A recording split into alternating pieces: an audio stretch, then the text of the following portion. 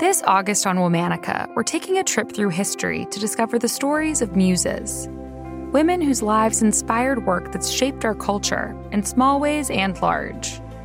Special thanks to this month's sponsor, Mercedes-Benz, whose own famous namesake was inspired by a young muse named Mercedes. Join us all month long for fascinating stories of women who are drivers of creativity, inspiration, and artistic expression. Hello! From Wonder Media Network, I'm Jenny Kaplan, and this is Womanica.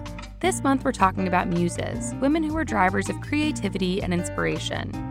Today's muse was an inspiration to some of Germany's most famous thinkers, including Friedrich Nietzsche and Sigmund Freud. But she was also an intellectual, whose writings on sexual liberation and women's rights paved the way for generations of feminists.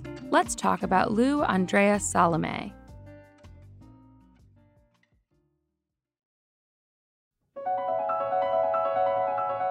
Louise Salomé was born in St. Petersburg, Russia in 1861. She was the youngest in the family and the only daughter.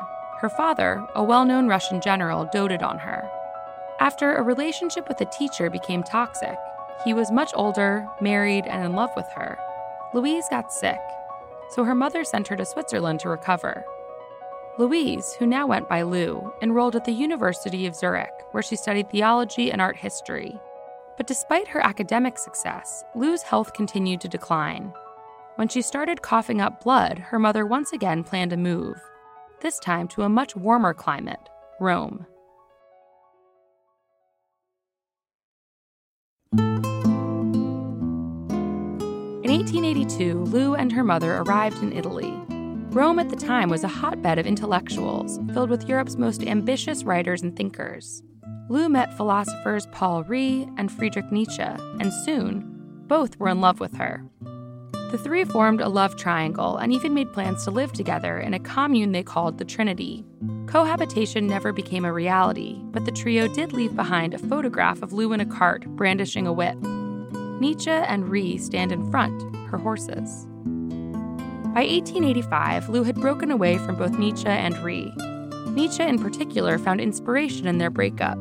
His novel, Thus Spoke Zarathustra, was directly inspired by Lou. He later wrote, "My greatest poem celebrates our union and our tragic separation." By the mid-1880s, Lou's own writing career had started to blossom. In 1885, she published Ein Kampf Gut, a novel about a man's destructive effects on three women. The man, it seems, embodied Nietzsche. Each of the three women represented an element of Lou's personality. The muse had become the artist. In 1887, Lou embarked on another romantic endeavor, marrying Friedrich Karl Andreas, a linguistic scholar.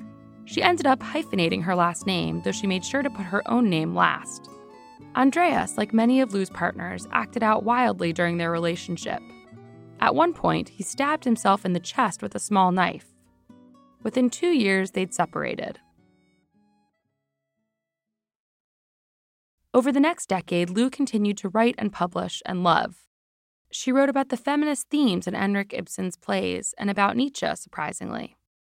She had affairs with a doctor from Vienna and a playwright from Germany. In 1898, Lou met the poet Rainer Maria Rilke. He was 14 years younger than her, and their relationship became one of worship. Lou ultimately was the one who convinced Rilke to take the name Raina, the German version of Renee. As a new century dawned, Lou wrote a number of novels and short stories, but she craved a second career. In 1911, she went to an event hosted by the International Psychoanalytic Association. There, she met Sigmund Freud. By 1913, Lou had started psychoanalyzing herself. Soon, Lou was known and respected as an analyst. Lou died in 1937.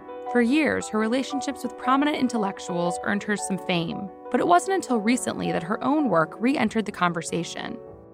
Today, Lou is remembered as a writer, a thinker, and an icon of sexual freedom. All month, we've been talking about muses. Join us tomorrow as we start a new month highlighting women of resistance. For more information, check us out on Facebook and Instagram at Womanica Podcast. Special thanks to Liz Kaplan, my favorite sister and co-creator. Talk to you tomorrow.